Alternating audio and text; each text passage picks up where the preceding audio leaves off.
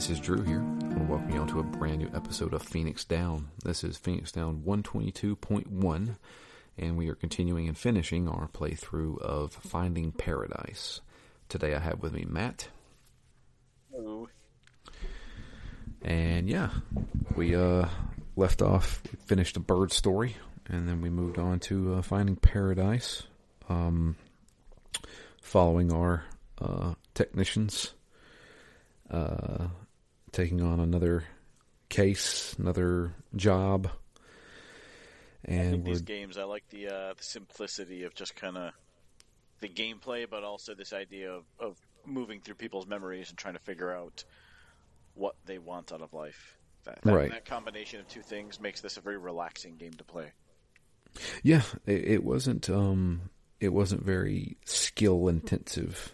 I will say this though. Where were you playing this on, Matt?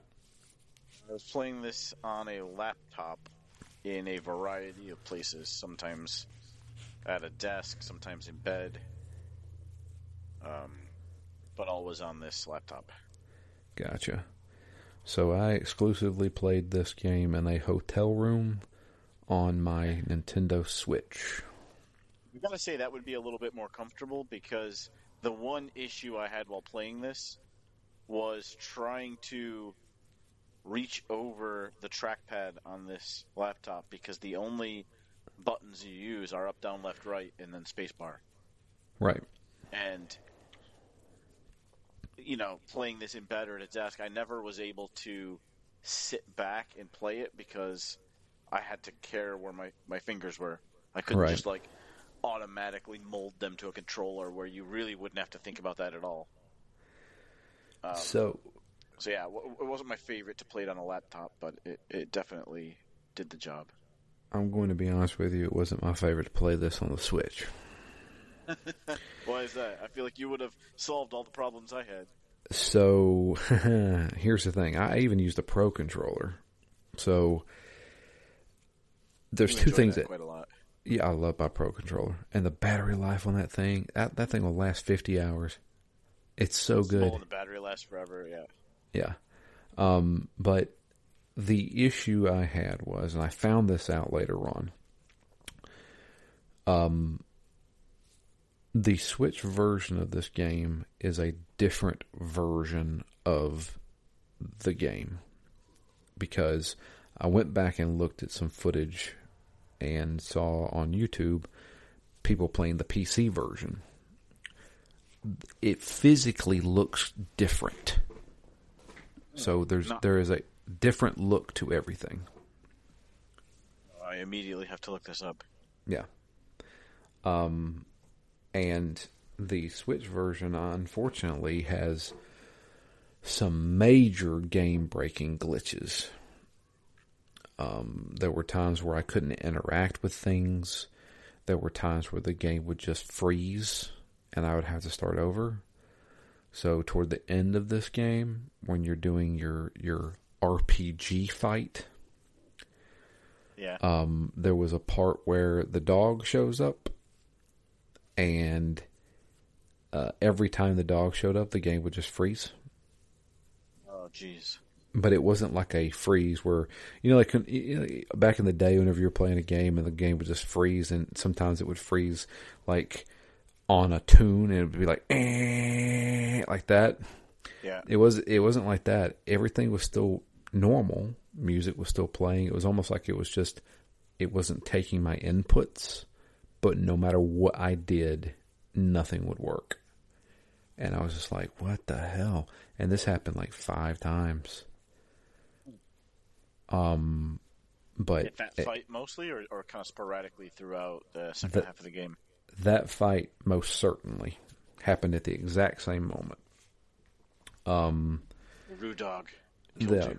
Yeah, it was the dog. Because if you thought about the dog and it faded from existence or whatever, it would just like hard lock, or it was like soft lock almost. Like I couldn't do anything. And there were a couple other times where there was a time where we were going through a memory and there was a guy who was banging on a vending machine. And I talked to the guy and then after I finished talking to him, I couldn't move. It was like I was stuck. And that one was an issue because when I restarted the game, I was back about 5 memories. And I was like, are you freaking kidding me? Oh, jeez. Yeah. I had to replay about 20 minutes of this game. Yeah. That happened to me once in A Bird Story because there were like 5 sections. And I think you can only start at the beginning of each of those 5 sections. Yep. So it didn't happen to me here, but I feel like the memories were pretty short in this game, and I saved every couple of memories, and also, I guess most fortuitously, I did not have any game-breaking bugs. Yeah, I most certainly saved after every memory after that, because I was like, I'm not doing this again. I had to replay like 20 minutes of the game, and I was just like, are you freaking kidding me? I did that the one time, and that was plenty, but I guess I would take awkwardly holding a laptop over game-breaking bugs. Yeah. So, yeah. Back to the story. I can't remember where we left off. Just one last thing on that. In retrospect, I wish I had just synced up a controller, Bluetooth controller, and done it that way. Yeah, you probably could have. I'm sure.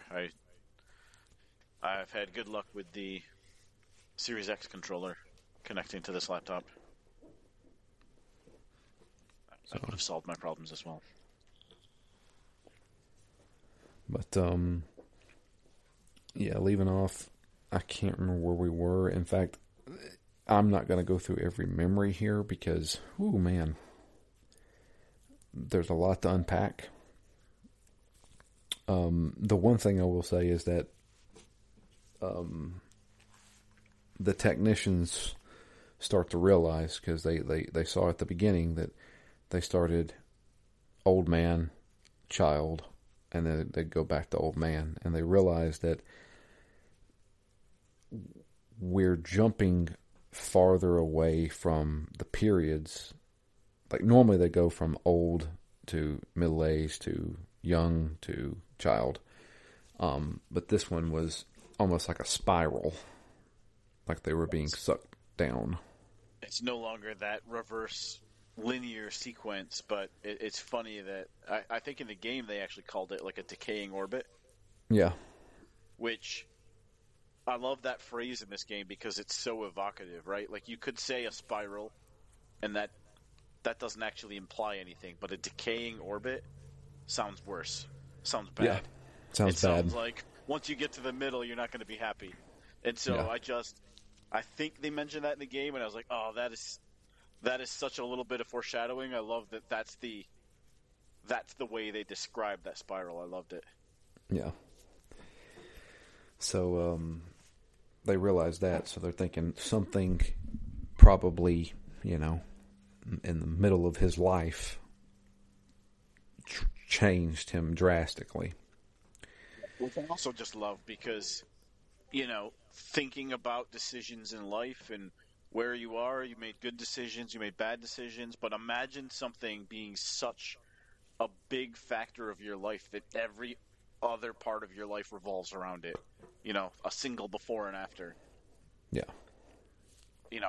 At that point, I didn't know what it was, didn't really have a good guess, but I'm just intrigued by anything that would define his life so strongly that it messes up this entire technology of traveling backwards through his memories. Yeah. Like, it's just such a good setup for what actually happened. It raises quite the mystery there for his life. Yeah. So, the things we start to notice are that in his older years, everything seems to be pretty good. He seems to be happy. He's got his wife and his child. And when we go back to his childhood, we see that he met a young girl the same age as him, and kind of befriended her. She was a little bit more outgoing, sarcastic kind of thing, kind of like the opposite of Colin.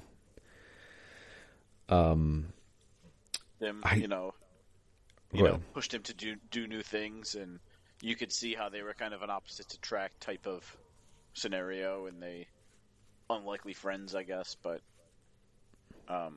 definitely had a bond that you see over and over again. Yeah.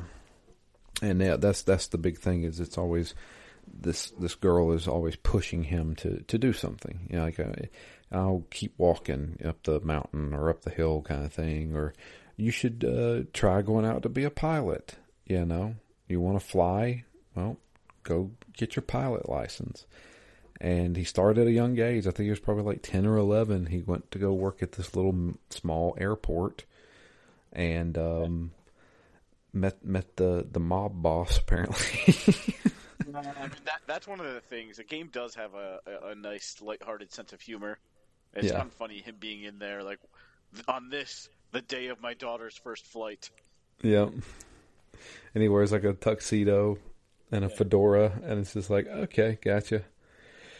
I love that the technicians kind of comment, like, this is probably his memory, just, it's gotten a little fuzzy in time, and this is just the way he remembers it. It's not the reality of it.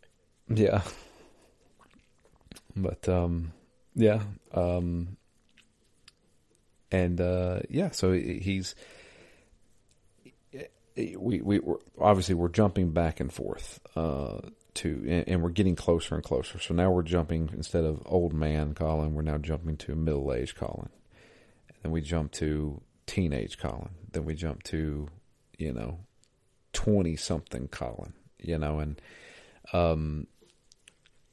in between there, we see like the birth of his child. We see him learning how to fly, learning to get his pilot license and stuff like that. And we start to notice that one thing that we see in the younger years that we don't see in the older years is his childhood friend. Matt, what is her name? I can't think of it. What? Faye. Faye. I for some reason I kept thinking May, but it's not May. It's Faye. Faye. And of course, everybody's thinking like, oh, well, it's kind of obvious that he's friends, which would probably butt into a romantic relationship when he's a teenager, but she's obviously not there at all. And everybody's, we're speculating, well, they must married Sophia. That must be which is interesting because it's, he talks about don't disrupt my life that much. I want you to go back and change things, but don't change my current life. Yeah. And so you would think you can't do the one thing that you might think you should do here, which is put him on this alternate life path where he was with Faye rather than Sophia. Right. And so we're thinking that's like his big regret is that he didn't end up with Faye, and he wasn't happy with his marriage with Sophia. So we're like, okay, well, there's a couple options we can do here. We can make him forget about Faye, or we can have him have a new life with Faye.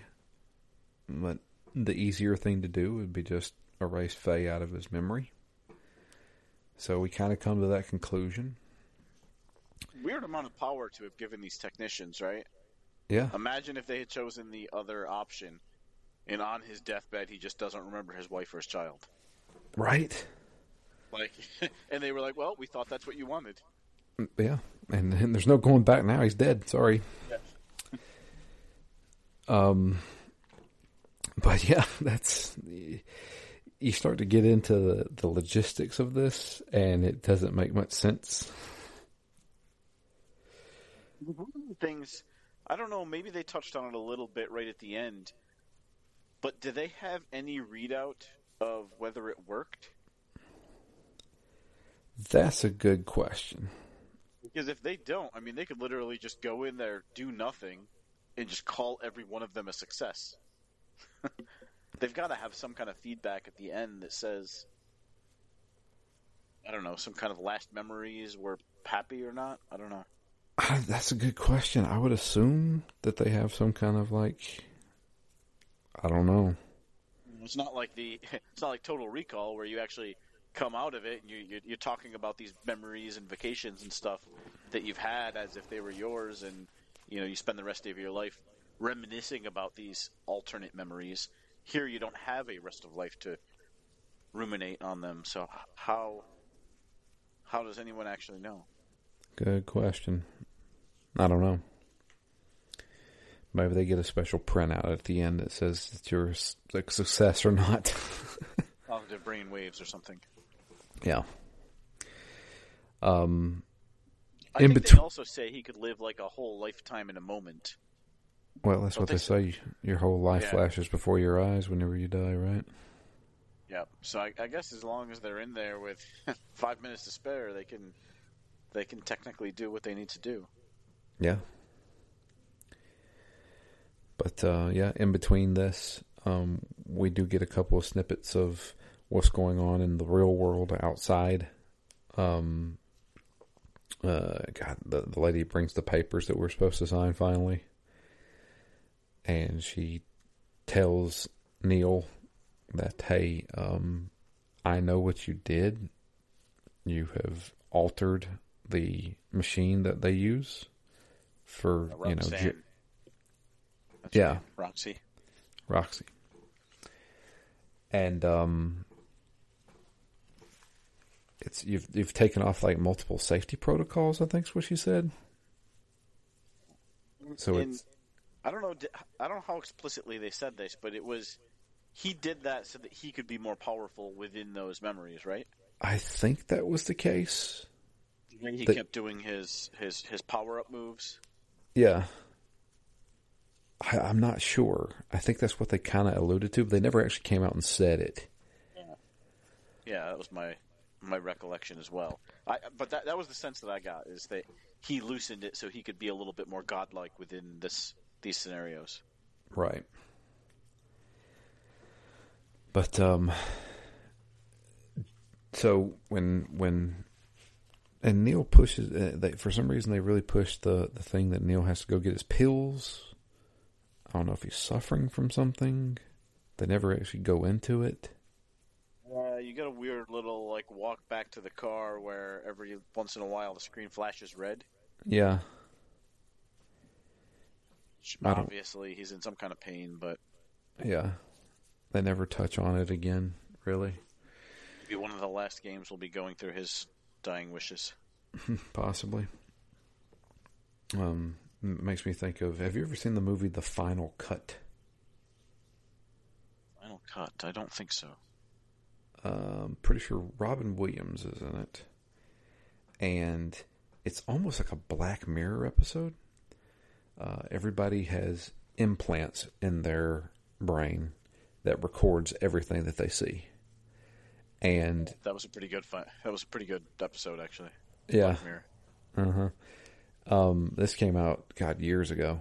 And yeah, he's what they call a cutter, and he does not have the implants in him, and he is allowed to cut these people's memories, and they use them for at the funeral when somebody dies, he can see your greatest hits kind of thing and stuff like that. It's a very strange movie, but that was awesome though. No, it's interesting, but it reminds me of that a little bit. But yeah, while we're out of the simulation, playing as Dr. Watts, we leave Dr. Rosaline in there, and when we come back, because we're getting phone calls from her saying, hey, you need to get back up here. I think I figured out what's going on. And when we make it back, she's nowhere to be found. I'm like, okay. It also asks you to look for Faye for the death record, right? Yeah, look for a death record, because there's a reason why she's not around anymore. So let's look up a death record to see, did she pass away? Did she move to another country? We don't know. For half a second, I started to imagine this game was a lot darker than it was. And I'm like, oh, what did he do? This is the kind of thing that would really cause that black hole in his life. I mean, obviously he's not that kind of a guy, and there would have definitely been some repercussions in his later years, but if he had accidentally or otherwise caused her death. But obviously this isn't that type of game, so it was a very short-lived thought maybe that he had done something to her. Yeah, that's what I was thinking too, was like they went on like a plane ride and he crashed a plane and she died and he survived or something like that. But that didn't happen. Turns out not to be the case. No. The case is something I did not know was coming. When we get back to the memories, can't find Dr. Rosaline, and Neil's just kind of looking around trying to figure it out, and then he realizes that the memory, there's something inconsistent about it, and everything should be frozen, but there's something that's not, and it happens to be Faye. And Faye is basically not a memory. And it's revealed that Faye is not real. She is basically an imaginary friend to Colin. He was never going to run away with her. That was never... Yeah. That's apparently not what he's wishing, and it's also not ever would have been possible. Yeah. She's not the other woman. She doesn't exist. She is Colin, basically. And she knows what they're doing, because she says, oh, I heard you guys talking about me, and you guys are wanting to erase me from Colin's memory. Well, that's not going to happen. And somehow she, I guess, kind of turns because Neil messed with the safety protocols, she can also manipulate them too. So she is basically taking over. And I was thinking, oh, we're getting a little Ghost in the Machine thing here, taking over. Which I'm glad that we played a Bird story, because having seen how he was as a child, her being made up, it's that kind of a twist where you're like, oh, I didn't really see that coming, but now that you've told me, it makes perfect sense. Yeah. Right? And they always say that's like the best kind of a twist. It's not just out of left field. That's exactly in keeping with Colin's behaviors. Yeah. So I thought that was a really nicely done change of pace here in the game. Well, yeah, he's a latchkey kid. He has to kind of make up his own entertainment, that kind of thing, and he just made up a friend. And he modeled the friend, so I'm sure you picked up on this a little bit. But a Bird story actually happened. His first real friend was that little bird that he nursed back, right? Which is why you sometimes see Faye looking almost like an angel with wings. I think he modeled Faye after his first friend, the bird. Yeah, which is a little weird. It's very strange, yes. But there, yeah, you'll see her sometimes with just, with wings. Looks like an angel almost. He says something about like his first friend ever. Yeah. Referencing, I guess, the bird. Mm-hmm. But Faye's not having any of this, and is wanting to basically get rid of the doctors, get them out of here. And we realize that it's me or you. Yeah, and the thing is like we realize it's actually Colin. This is Colin doing this. It's not a rogue AI or anything like that. And she keeps making a lot of comments about like he doesn't want you here anymore. Yeah, I know him. He doesn't want you here, and so it's a little bit of a fine line. Is it just Colin, or is it its own? Is Faye her own entity, or is it just purely Colin at this point? Well, they even mentioned still- like they think that it is like does he suffer from schizophrenia? Does he have a split personality kind of thing? And Which I don't think they fully ruled out, right? they did rule it out. They did because he was like aware. Yeah, he was aware of Yeah. it. But when you go into the memories where she, quote, still exists, that's part of him, basically. So we get a few little funny scenes where Neil's like, jacking himself up. He gets like this long cut scene with him putting on this body armor. Yeah. And then she shatters it immediately. And It's funny because Neil himself is a little bit delusional. Yeah. He's constantly coming up with pop culture references so that he can do cool stuff in somebody's memories.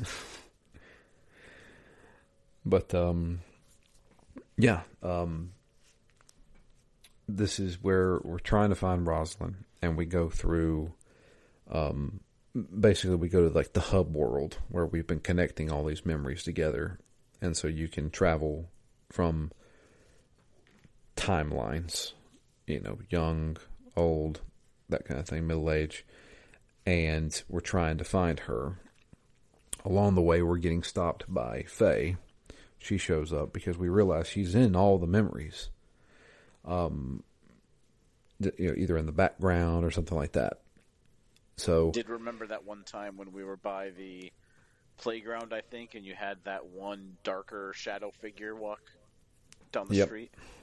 Mm-hmm. And so then you're like, hey, it is you that was that shadowy figure. Yep. And in between these sections, we're having to do different games, mini games would be the best way to put it. If they were slightly more substantive, I'd call them mini games. I would just call them slight distractions at this point. Even the main thing that you have to do to like prepare the memento before you activate it. It got a little bit more interesting at the end, but not a lot. Yeah. Well, obviously, I don't think the developer of this game wants to get people stuck. You know what I mean? Yeah, exactly. It's definitely narratively driven, and these are I think just meant to change the pace a little bit rather than provide a challenge. Definitely. Sure. So there's like a shooting, like a side-scrolling shooter. There's what looks like a fighting game. And then the final jump one, and shoot fireballs. Yeah. And then the final thing is the turn-based role-playing game. That broke my game for multiple play sessions. Little Roo dogs. Yeah. And we go to basically every time we fight her, she takes us to like this. I just kept thinking Fortress of Solitude, crystalline cavern. We don't know where this is, kind of thing. I was like, I haven't seen this anywhere in any of the memories. This isn't part of the program. I think Neil said it was his like developer space, right? Was that what it was? Yeah, he said, "Oh, this is my secret space. How did you get to it?" Right. So, eventually, Rosalind shows back up, and she's like, "I know how to fix this."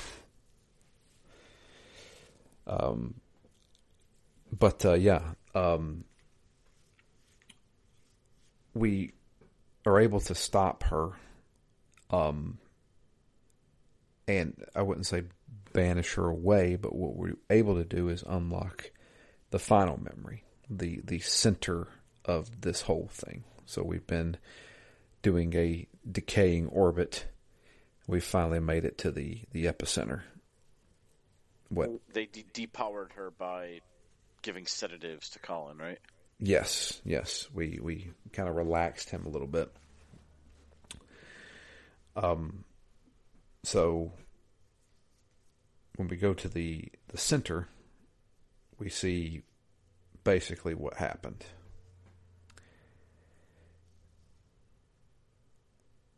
I think it was right before he got married to Sophia, right?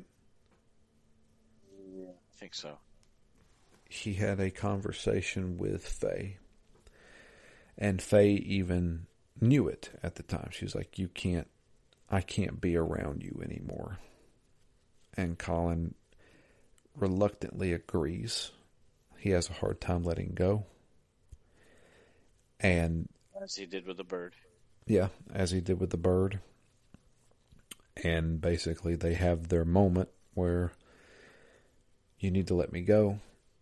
You have a fiance. You have your whole life ahead of you. You don't need me anymore. You know, you don't need this imaginary friend who's going to encourage you to do all this stuff. You can do it now on your own. And Colin basically agrees. And they both also have another agreement. At the end, I want you to come back one last time so I can tell you about all the things that I've done. Yeah, because I think at that point he was telling her every day, here's what I did today. Here's what I did today. And well, that's what, he's like, let's just do this one more time, but a big one. Yeah. That's why he was writing in the journal.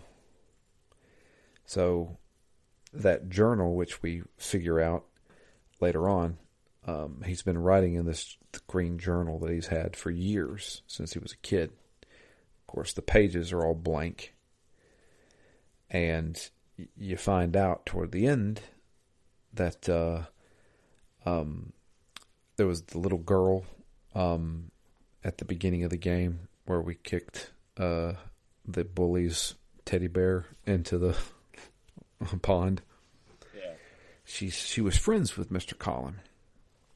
And he taught her how to do secret messages by writing in lemon juice.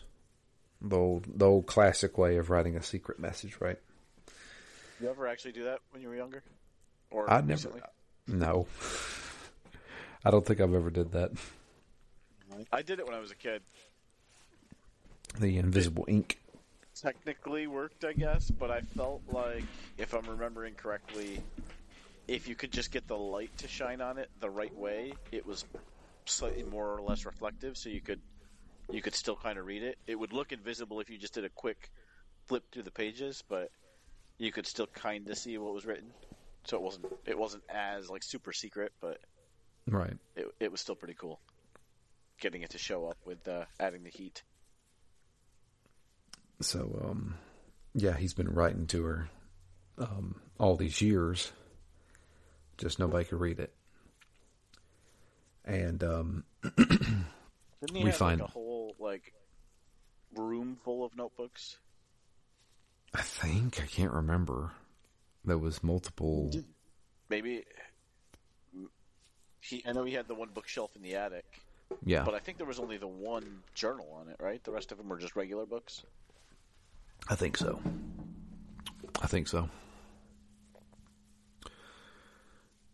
But we realized that the last thing that he wanted for us to do while we really actually came here was to basically set up a meeting between him and his imaginary friend. And they basically thought that's why he didn't want us to change anything, because he was actually happy with his life. He just wanted to meet his friend one last time so he could tell him all about it. Say goodbye. Yeah. Presumably it was just the, let's say, natural aging process that prevented him from being able to call her back, because he's just doesn't have that mental flexibility he did when he was a kid. Yeah, potentially. Or maybe he just had to, tap into his old memories. And so as as he is passing, the world is crumbling. All of it's falling down. And that's when Rosalind's like, the winning move is to not play, basically. So we don't need to do anything. We've already done it. And so we leave the simulation and we see Colin meeting with Faye, much like how he did when he was a child, basically across his apartment over the balcony. And he says all the stuff that's happened since I, stopped talking to you. And Faye's like, I already know all about it. So, I was there the whole time. Yep, I was there the whole time. And so they say their goodbyes. And he passes away.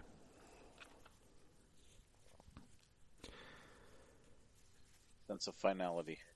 Yep.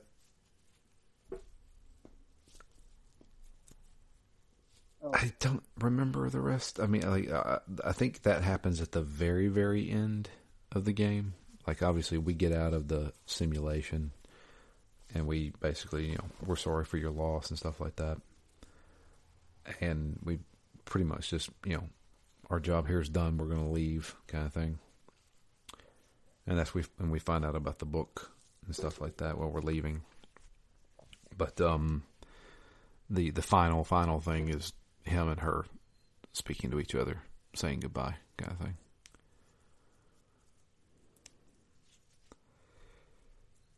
And I beat this game and immediately got on the phone with my wife and called her and wanted to talk to her.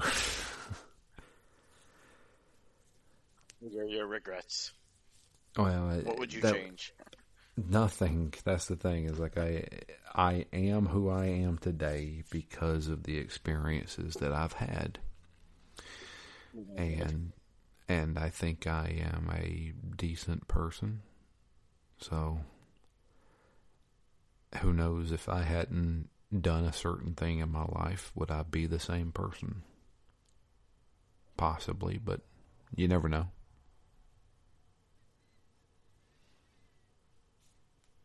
And that kind of where he is in the end, right? He's like, I'm happy. I don't want to change anything in my life.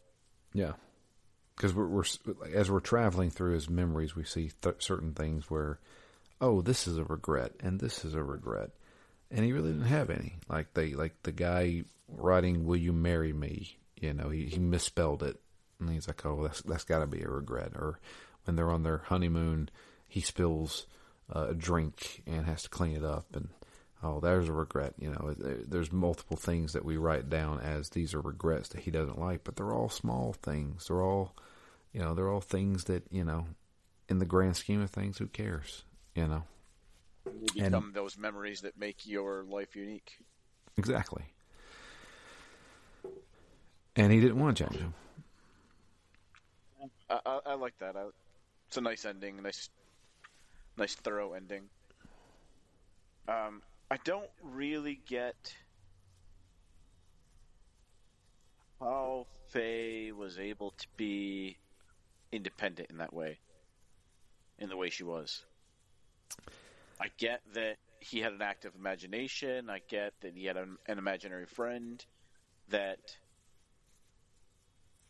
that he spent a lot of time with, and then at some point, mentally by himself / through her as the imaginary friend, realized he was going to grow up and, take things in a different direction and no longer spend time with his imaginary friend.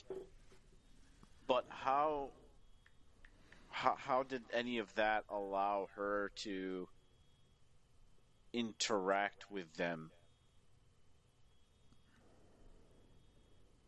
Because I would imagine any mind that they go into, any set of memories, like let's say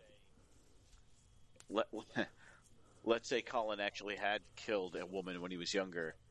Certainly his mind would want to,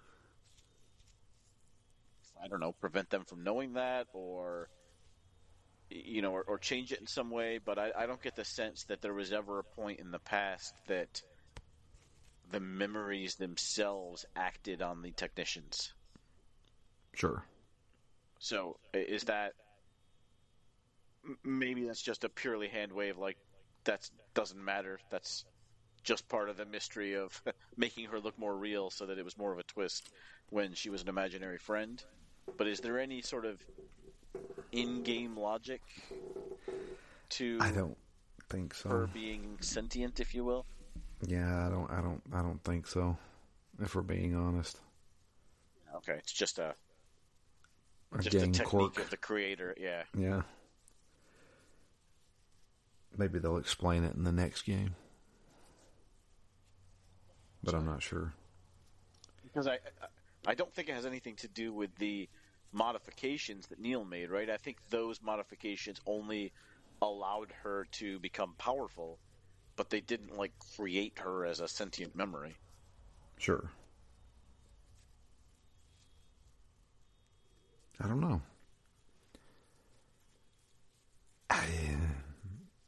Yeah, that's a good question. Yeah, it doesn't make sense. Why? If that's the case, we could just straight up just talk to Colin, at any of his memories and be like, "Hey, I'm in your brain right now." But it seemed like the only one that we could do was the newest memory, and they didn't really give a reason why that one worked either, other than that's his most recent memory, so we could talk to it. I don't know. The other thing I thought a lot of at the end of this game was how you perceive Colin, the, let's say, 8-year-old with the bird, versus the, let's say, 20-year-old who still has an imaginary friend, versus the adult who still must fondly remember those old days because he kept the notebook around. Sure. But no longer engages in that kind of mental gymnastics to assume that the friend is real. I don't know. I feel like if it were even, let's say, the 80s, and maybe this is just my perception, I feel like if it were not 2023, the 20-year-old Colin would have had a tough time. Being the kind of outcast, talks to his imaginary friend as a quote-unquote adult. I'd like to hope that as a society, that type of behavior would be slightly more accepted now. And that he wouldn't maybe have been as shunned as he would have been, let's say, in the 80s. Sure. I don't think he ever actually revealed this to anybody. I agree. I don't think he did either. So, I mean, I don't know. Maybe even the conversations were in his head. It wasn't Was he just drooling and staring at a wall then? Maybe he was doing his own thing and, in his head having a conversation with somebody. Yeah. I mean, that happens a lot in TV shows, right? Where people, people are either, let's say it's a murder mystery or an old friend. You'll often see that type of a dynamic where there's someone sitting there who isn't actually there. Yeah. So, yeah, maybe it's not that weird, but he was also, somewhat well-adjusted to society, becoming a pilot and flying people around and having a career and marrying somebody and playing the cello and as part of the band. So, he did a lot of things. It wasn't like he was purely a loner who never could adjust to society. Yeah, I think it was just that was his coping mechanism. Maybe he realized it was him. I think he knew all along it was him that was encouraging himself, but he just did it in his own way. He believed it was somebody telling him to do this stuff, not him doing it. I could certainly imagine it would be easier to do something if you thought someone, or if you could imagine someone else telling you to do it. Right, sure. You are your own worst enemy, as they say.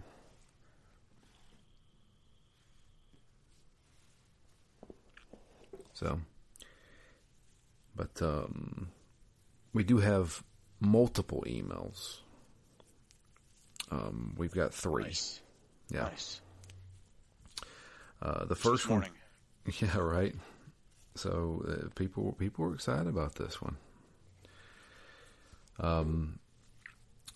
The first one comes in from a old listener, somebody we haven't heard from in a while. If you remember Mookie's back here. Oh yeah. And he says, "Hey stranger, finding paradise." I said, "What's up, everyone? It's been years since the last time I sent an email, so here we go. First of all, I want to talk about my experience playing this game. The first time I played it, I personally think that I prefer the first one. Fast forward to my second run, it was after I got married, then realized that I preferred this one over To the Moon. Why or how? Well, life. I realized that experience and time are good teachers because in different phases of your life, you'll evolve and have new or different opinions on what you've learned before. Life's pretty much a journey. I remember when I tweet something concerning To the Crew for the first time, and the first person who reached out to me was Drew. I actually appreciated that, but wasn't good on how to respond, on how to respond, or if I was even right because I was still in the middle of my silent suffering. To be honest, I want to let everyone know, especially to the ZTGD crew, that I'm divorcing my soon-to-be ex-wife. It turns out that my mental health wasn't okay, and sharing it with people who can't handle me didn't help. Gaming has been a part of me since I put my hands on the Atari 2600. It gave me a chance to escape from my real-life challenges on every stage of my life. And listening to you guys, I found comfort and somewhat friendship at a certain level. From hearing you guys married and got some kids to losing someone you guys care, still my condolences, Drew, to your mom. Sorry I didn't tell you this on time because of my inexcusable mental issues. I don't like hearing friends losing their parents because I couldn't handle it when I lost mine back in 2014. My late dad, I tried to revive him in bed, and I even tried to carry his dead body outside the house to call for help as I inched my way to the nearest hospital, but it was too late, and it was hard for me to accept. We don't see each other eye to eye, and we have occasional fights here and there, but the fact still remains. He's my dad, and regardless of it all, I love that idiot till this day.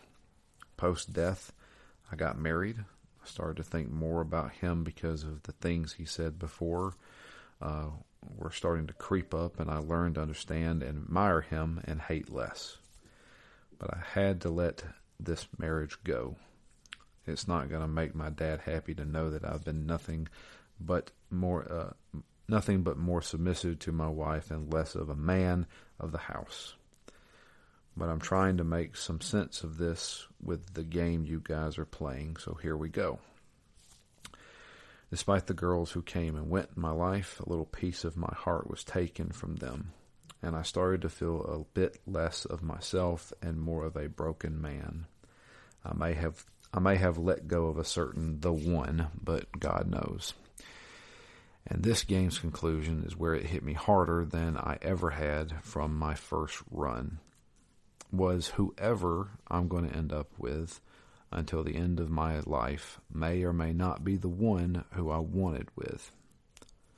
But I needed it because in God's time and will that I'm going to turn out fine. Regrets suck, especially when I sometimes wish that I could just take them all with me and lift them up. but I had to learn to let go, and through life I did. Let's just say I'm trying to pick up the pieces right now, and as I do, I smile whenever I listen to hear you guys every week and know that you guys are okay. I just wonder how things are going to end with me, but I can't stop and wonder all day. I got to shape them one way or another. At least my mom finally became a grandmother last year, and that somehow gave me this spark that maybe he can give me a reason to fight on and give a better future for him. And about relationships, God knows, to be honest. I still have to process my legal papers to end my current destructive marriage. Thank you guys for keeping up the show. It gives me solace and content. Maybe someday I can type more and hurt less. Go play this game who didn't play this. I'm going to try the third one and see what's up. It's been a long time running until you guys finally played this one. I hope it's not going to take that long to try the next. Thank you all for being there. I know you guys won't consider it, but to me, you are all good friends whom I will never meet in person. If it's me, a little image of paradise would be hearing you guys talking about games all day and having some good food and drinks to end the day with no limitation because of our physical state. Well, thank you for that email. And there's a lot there. And thanks. That's quite the powerful email. Absolutely. The thing is, and this is one thing I've learned, especially in my older age. Now, granted, I'm not that old, but you start to realize you have your own life, right? Your everyday, go home, go to work, make dinner, that kind of thing. And what you do in between that day, it engulfs your entire life. It's easy to see another person and just be like, that's just another person. That's just somebody who's in my life. You know what I mean? And as I got older, I started to come to the conclusion that that person is not just a person in my life. I'm also a person in their life. And they have their own things going on. You never know what goes on in somebody's head and what goes on in somebody's life. And there's tons of things out there, struggles and happiness and disappointment and sadness, all that stuff. One person is just as complex as how I see myself. And to think that there's so many billions of people out there in this world that have the same complexities as I do in my life, it's huge. And it makes you start to appreciate people more. Absolutely, because you don't always see what their complexity or all the things they're dealing with. Right. And I started noticing it because I've been doing a lot of traveling, right? Past few weeks, I've been driving 6 hours to my home base down in Florida. And I'm on the highway, right? And I couldn't tell you how many thousands of vehicles pass by me and I pass them. Every one of those vehicles has somebody in it who has just as a complex life as I do. And I'm sitting in a car for 6 hours driving. I start to think about that stuff, and it's like, how little am I in the grand scheme of everything on this planet? You know what I mean? The other thing it's impacted me on is the stranger who's having a bad moment, right? Like yesterday, I was at a CVS, and somebody was like super rude, and it's all of this idea of like, look, they were rude, but I am not going to pretend that I understand any of what they're going through at the moment because I have no idea. It's a random stranger. And so, deeper in my past, I would have dwelled a little bit more and been like, what an asshole. I can't believe this. This is bullshit. Why do people act this way? But now, I feel like I shrug it off a lot more, and I'm like, look, everybody's got a bad day. Some people have a bad day every day. Yeah. And as much as, let's say, I don't want a stranger to be rude to me, like, I was the inconvenience in my life was incredibly small by one person being rude. But for someone to act out or lash out, they may be going through a whole lot more than that, and that's just the tip of the iceberg. So I tend to not dwell on other people's actions nearly as much as I used to. Yeah. That's a really big one too. Like you never know what is going on in somebody's life, and that's one of the things that I have kind of molded myself around, especially when I'm in a supervisor position. And trust me, I've had people straight up just yell at me about stuff, and I'm like, this person is obviously not mad at me. They're mad at a situation. They're probably got a lot of stuff going on, and you got to be understanding of that. And I still stick to it. I still stick to it to this day. I don't know if a lot of people know this. I think I've said it before, but before I met my wife, I was with a woman for many years who struggled with a lot of stuff. Mental health issues and alcoholism and drug abuse. And it was a very destructive relationship that I couldn't fix. And so I separated myself from that. And yeah, I mean, I don't know. I mean, I'm not afraid to say it, but I mean, my ex-girlfriend killed herself. And I dealt with that for years. And it screwed me up for a while. And I look back at it now that I'm married, and I think, did I waste my time? Was that just time wasted? And I think it's not, because as I said at the beginning of this episode, everything that has happened in my life has either taught me something or gave me an experience that molded me to the person that I am today. And I wouldn't take any of that back. I've seen a lot of stuff in my day. I've went through a lot of crap. And not all of it was good. There was a lot of bad in there.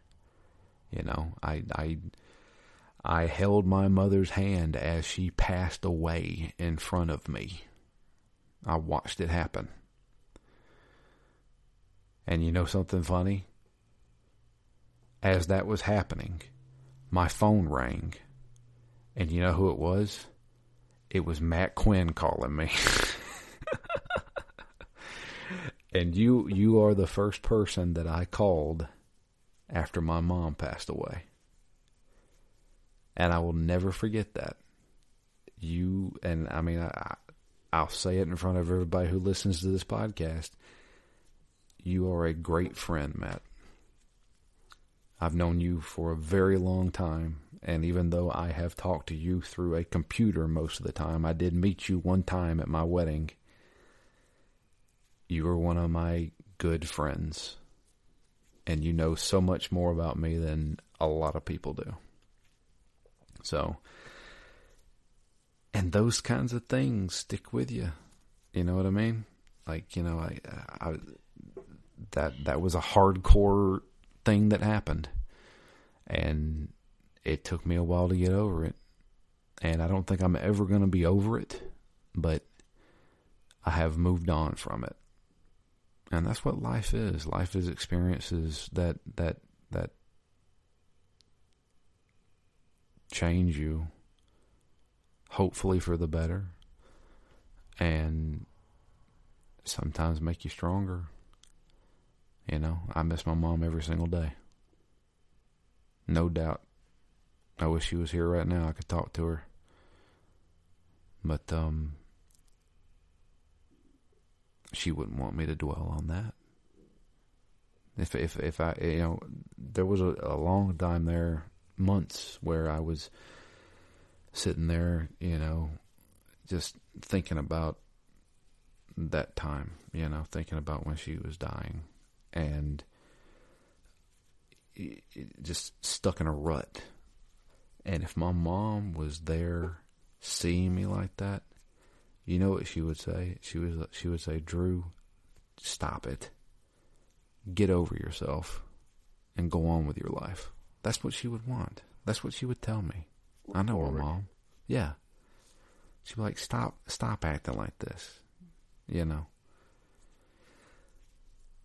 And I don't know. Like I'm sorry. I'm getting mopey now, but I mean, but that's what this game does. I mean, the game really. I mean, it pushes, you know, to the moon, and this one too. That's the things you start thinking about, you know. And like, I think about, like, when I'm on my deathbed, you know, what's going to go through my mind. It's funny, the game itself is, you know, it's simple, and this game in particular almost doesn't dwell on that kind of thing, right? I mean, a lot of what has just been mentioned is kind of heavy stuff. Colin didn't really have to deal with a lot of that. In the end, he didn't really have any regrets. Didn't have anything he would change. Maybe that's acceptance. Maybe, you know, maybe he never formed a lot of the bonds that caused pain because he spent so much time in his head. Right? There's a lot of different ways to take a game like this, I think. Yeah. You know, and the whole phrase of I'd rather have loved and lost than never have loved at all, right? In some ways, you know, I feel like maybe he did avoid some of those connections and avoid some of that pain and didn't have a lot of regrets in the end. Maybe because of it. Maybe not everyone's quite so lucky. Yeah. I mean, I'm sure trust me, I've got plenty of regrets in my life, but at the end of the day, I accept them because it will tear you apart. You can't change them. Yeah. What's done is done. And, you know, there's an old saying that experience is a thing that you get right when you don't need it anymore. And that's true in a sense, but, you know, it's one of those things of like, hey, you know, you experienced this, it may happen again. You know how you felt last time. Either be prepared to feel that way again or do something different. Life's a learning experience. I'm hoping I'm doing the right thing. That's all I can say. Do I know I'm doing the right thing? Absolutely not. You know, I just started a new job. I was doing the exact same job for 16 years, and I just started a new job, and it terrified me. And I was like, I don't know what the hell I'm doing. What am I doing? Am I crazy? But I did, and I still don't know what the fuck I'm doing. But you know, but yeah. I feel more calm about it. You know, I'm getting acclimated. You know, it's still taking time. And it's definitely gonna take time. But in my 16 years working security, there were things that would pop up in year 16 that I'm like, I have never dealt with this before in my life, and you just gotta handle it. You know, you just, you know, and it didn't kill me. You know, and I don't think this job will either. So there's a lot going on. You know, like all this traveling and stuff. I never would have imagined I'd be traveling back and forth to Florida 5 times. It's crazy. Yeah, I had never really traveled much in my life, and then I had a very intense period of travel. And it's funny because I feel like you spend a lot of time when you travel alone, but around people. Yeah. Right? Like traveling, sitting in an airport, getting on a plane, getting off the plane, going to work in different facilities. It's weird how many people you're around, but because they're not your normal people, you are kind of on your own a lot as well. And, you get, in some ways, a lot more time to reflect on things. Yeah. Those nights alone in a hotel are much different than a night alone at home, I think. Yeah. There's a lot of thinking going on in my brain when I'm sitting there in that hotel. Granted, I don't know. My first week in my hotel was fine. It was quiet. The second week, not so much. Holy crap. I would just turn on my Switch and play Zelda. And I was like, please stop making noises. But, yeah, a lot of thinking going on past couple weeks. And with this game being quite thought-provoking, I did a lot of that myself. So I feel like I've had a similar response to both games in that way. Like, you really do. Not a lot of games, I feel like, it provide this kind of a backbone for reflection on your own life. Yeah. Yeah. That's why I enjoyed said the first one a little better than this one, but yeah, it's a real great point that the more things you experience and the more things you come to think about, maybe later in life, maybe now, just at the current point in life, it's hard to not be able to see some mirror images in the game and take more away from it. And I can imagine this would be an amazing game to replay, let's say in 5 years, and just reflect that much differently on it based on all the things that have happened up until that point. Yeah, definitely. All right, next email. Next email comes in from Jamie. It's a bird story and Finding Paradise, kind of. It says, hi guys. So I've had Finding Paradise in my Steam library since probably really close to when we played To the Moon. I'd like to say I'm glad you're playing it so I can get it off the to-be-played list, but, well, I just didn't like it very much. Oh, boy. And I may have been a teensy bit impatient and quit. I guess we should start with the beginning. I played a bird story first, and I really liked it. The music was great. The story was a bit sad, but also sweet. It kind of reminded me of the movie Radio Flyer. Oh God, you talk about a childhood movie that scarred me. In case you haven't seen it, we're going to go into it. A couple of brothers whose stepfather is beating them make a plane out of a Radio Flyer wagon and try to fly it away. In the end, one manages to fly away in it, though as a kid I always assumed he ended up crashing and dying, and that was his way of ending the pain. It's dark. I guess I was a dark kid.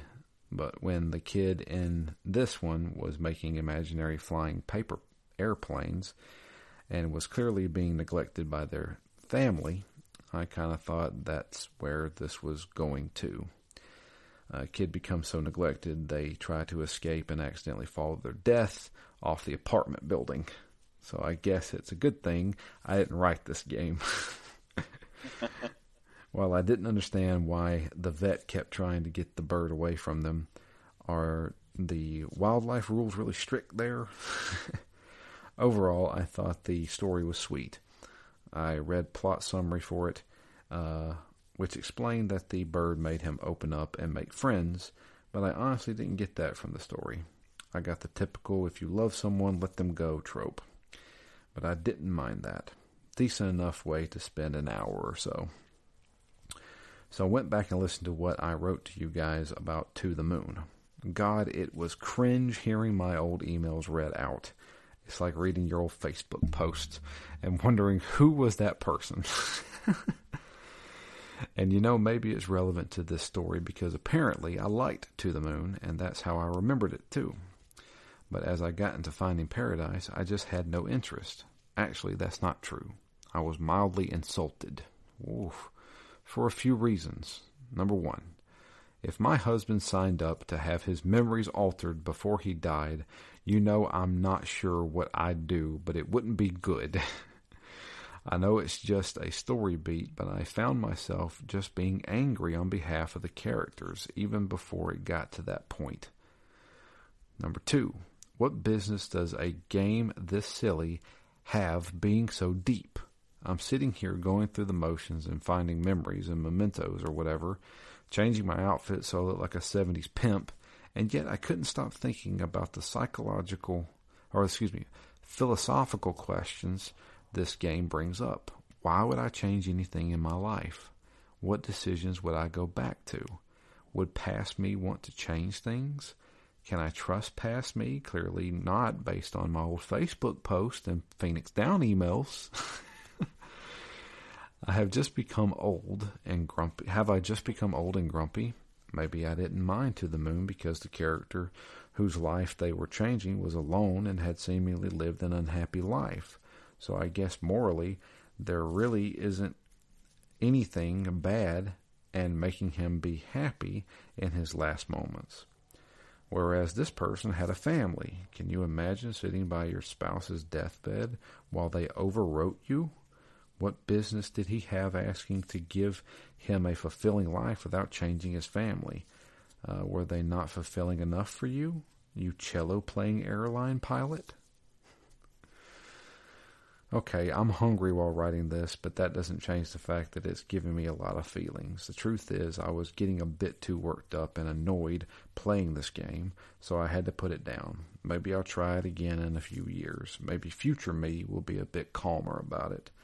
Hope you find this slightly amusing and live a life not worth overwriting. Jamie. Well, unfortunately, Jamie, if you would have continued playing, you would see that was not the case. I mean, it's very much at that point in the story, like something that they focus on and something that I had the exact same thought. I'm like, man, if you're the wife, how awful would you feel hearing that your husband wants to overwrite their life? Yeah. Especially when even, I think they bring it back up at the end and say, no, he was happy with his life. Yeah. And that's kind of the point. He didn't have any major regrets, and obviously it would cause his family members to worry. And did he didn't tell them at that point even about Faye. Did his wife know about Faye? No, I don't think so. I don't think so. So that's kind of a deep-rooted secret that he had. That's all he wanted was to reconnect, reminisce with that childhood version of himself and Faye. Yeah. He liked his life so much that he wanted to tell his imaginary friend about it. That was it. So, yeah. Maybe continue it. That's the only thing I can really say. I mean, if you're listening to this, you already know how it ends. So, yeah, I hate that it evoked that kind of feeling out of you. Which, sure, it kind of posed that question. I mean, they even mentioned it multiple times. We saw multiple memories of his wife basically saying, "What the hell? Why do you want to get rid of me?" But that obviously wasn't the case. So, but I appreciate the email. Hopefully you'll try it, go back to it and see how it all played out. There's some pretty good memories in there. So, yeah, moments in his life. Yeah, I would say definitely give it a shot again, Jamie, if you would. But like you said, maybe in a couple of years you'll be fine with it. So, it's always in your Steam library, so you're always welcome to go back to it. And if you now know the ending, maybe you'll play along with part 3. There you go. And our final email comes in from Dustin. He says, "Hey guys, after a hectic month of work and any free time spent on Zelda, I did finally put aside enough time to play through this game. My history with it starts with To the Moon. I heard so many good things about that game. I finally picked it up on a sale and was blown away by the emotional story it told, and I remembered it being one of the first games to make me tear up. After that, I wanted more, and not long after A Bird Story came out, so I played that right away, and it was okay. I didn't have time to replay it before Finding Paradise, but I remembered bits and pieces, and listening to the previous show, you guys helped fill in the blanks. I can't remember when I picked up Finding Paradise, but I was really excited, and either you guys just did To the Moon or were about to do it, so I decided to wait and play this until you guys did, and here we are. Sorry it's been like 4 years. Starting out, I was happy to reacquaint myself with Dr. Watts and Dr. Rosaline. There is something about their banter and antics that gives this game a certain charm that will make me smile every few minutes. It's a very linear game, but in each area there's usually a couple things off to the side you can interact with. Did you guys bug the guy in the other room while going to Colin's room? He kept worrying it was his time. I did do that. Yeah. When you first head out. Yeah. When you first enter his consciousness, you can customize your avatar, and later in the game, playing as Dr. Rosaline, you can find a hidden chest in the forest that has one of the socks you chose for her, and you can check again, you get the other sock. Yep, I did that too. They made the joke of backtracking in video games. Yep. I also love the random battle mechanics they throw in. I almost lost that RPG battle since I started with throwing my shoe, and when I got the dog on my team, I questioned his existence and he disappeared. Yeah, I did that too, and it locked up on me 3 times or 5 times. Dumb stuff like that makes me smile. So the first part of the story, my theory was that Colin wanted to make his life feel fulfilled, was having grandchildren. That theory went out the window as soon as they jumped back in time and we met his neighbor. I then spent the rest of the game conflicted and confused if we were supposed to have him marry his childhood sweetheart but keep his wife and son the same. Come to find out, she's just an imaginary friend. I was hoping for something better. The story did keep me engaged, but after the twist, I'm glad it wrapped up quickly. One thing I wanted to know was, why did he write his journal in lemon juice if his wife was the one who showed that to him? Why couldn't she figure it out? Also, what was so significant about the last song she played as a performer? They made an offhand comment about it, so I thought it would get some sort of revelation on why it was chosen. I thought the game was good, but it definitely didn't hit me in the feels like To the Moon did.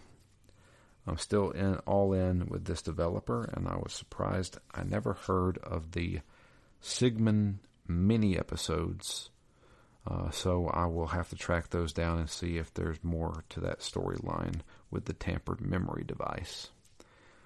Also, I'm pretty sure Imposter Factory is the direct sequel to Finding Paradise, and it isn't a prologue game like A Bird Story, so whenever you guys want to do that, I'm in. Well, thank you for that email, Dustin. Sorry. Yeah, I think in the end I still prefer To the Moon over this. Yeah. Both were very. This was a good game, but the first one for me had a little bit more of a wow factor at the end. Yeah. Like everything finally makes sense, and I get it. Yeah, definitely. But I enjoyed my time with this game, and it kept me busy while I was sitting in that lonely hotel room. But yeah, thank you all for those emails. Those were great, and keep them coming. Keep them coming. If you would like to send an email, it's drew@ztgd.com. You can also tweet to us. I am at DMLFury. Matt is at REMGS. And the podcast itself is at ZTGD Phoenix Down. So, Matt and I had a discussion before we started recording. I know our next game was supposed to be Greedfall, but unfortunately, my job is requiring me to travel probably for the next 3 months. And I'm talking home 1 week, Florida 1 week, home 1 week, Florida 1 week. I can't play Greedfall on the go. So we have decided to change it up a little bit. We will get to Greedfall. I promise. But I need to do something portable because I'm going to be in a hotel room.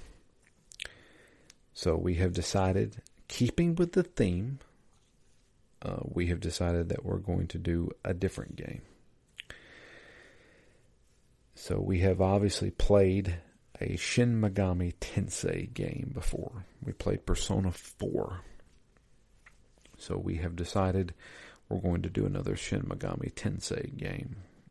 After careful deliberations, which is aka rolling a dice to see what game we're going to play, we have decided on the 3DS game Shin Megami Tensei Strange Journey.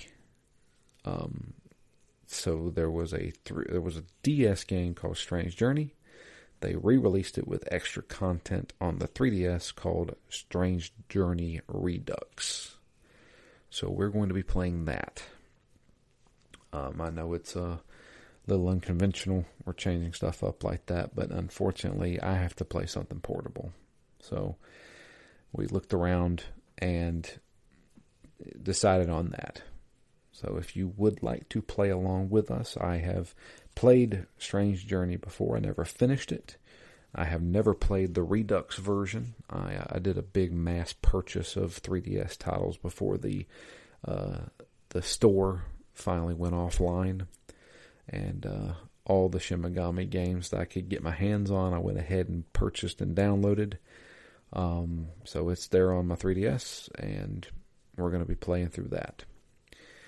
I will tell everybody, this game is kind of hardcore. So be prepared. And we reserve the right to say, hey, this game is either A, too hard, or B, we're just not feeling it, and we're going to cut it out. We're going to give it the old college try, as they say, but who knows? I will gladly look at a FAQ for this. Yeah, exactly. So, but yeah, that's going to be our next game. So we're going to start that up next week. Yeah. Until this travel stuff ends, I'm kind of limited on what I can do. But no, I'm excited. I mean, it's got a cool story at least. I'll put it that way. So I'm looking forward to that. And it's a old school turn-based RPG dungeon crawler, and I'm talking like old school Shin Megami Tensei dungeon crawler. So nice change of pace, I guess. But that's gonna, yeah, me too. But I'm gonna cut it off there. That'll be it for us this week. Like I said, I appreciate everybody listening. Thank you so much for those emails. Keep them coming. Like I said, especially if you're playing along with us with Strange Journey. I know it's kind of a niche title, but it's actually really good. I think if you get into it, you'll really enjoy it. But until next time, I am Drew. I'm Matt. And we are out of here.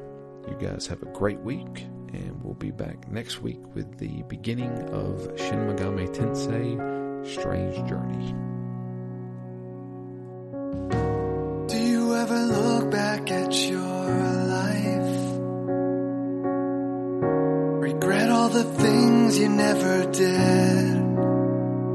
If you could get a second chance to live it over again, would you still end up here in the end? Soon we'll be saying goodbye. Soon we'll be asking ourselves why. Why does does it feel like whenever we're happy we find something better that catches our eye? Soon we'll be saying goodbye. Soon we'll be asking ourselves why. Finding paradise feels so much like saying goodbye.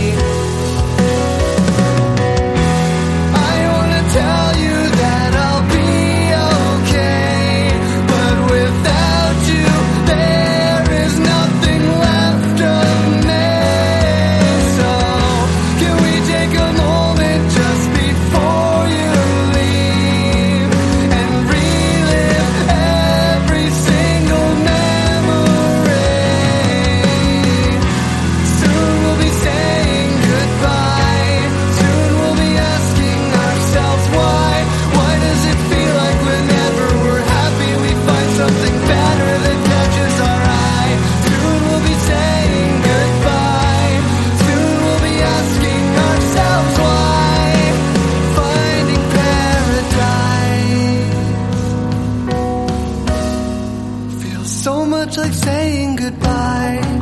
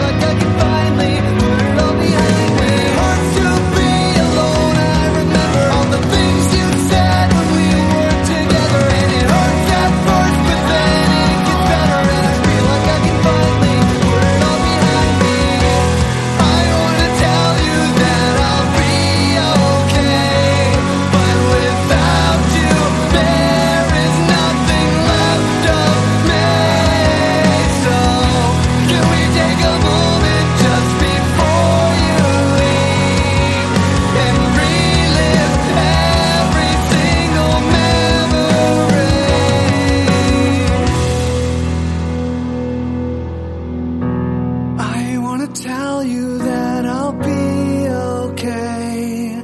Without you I will learn to fly someday.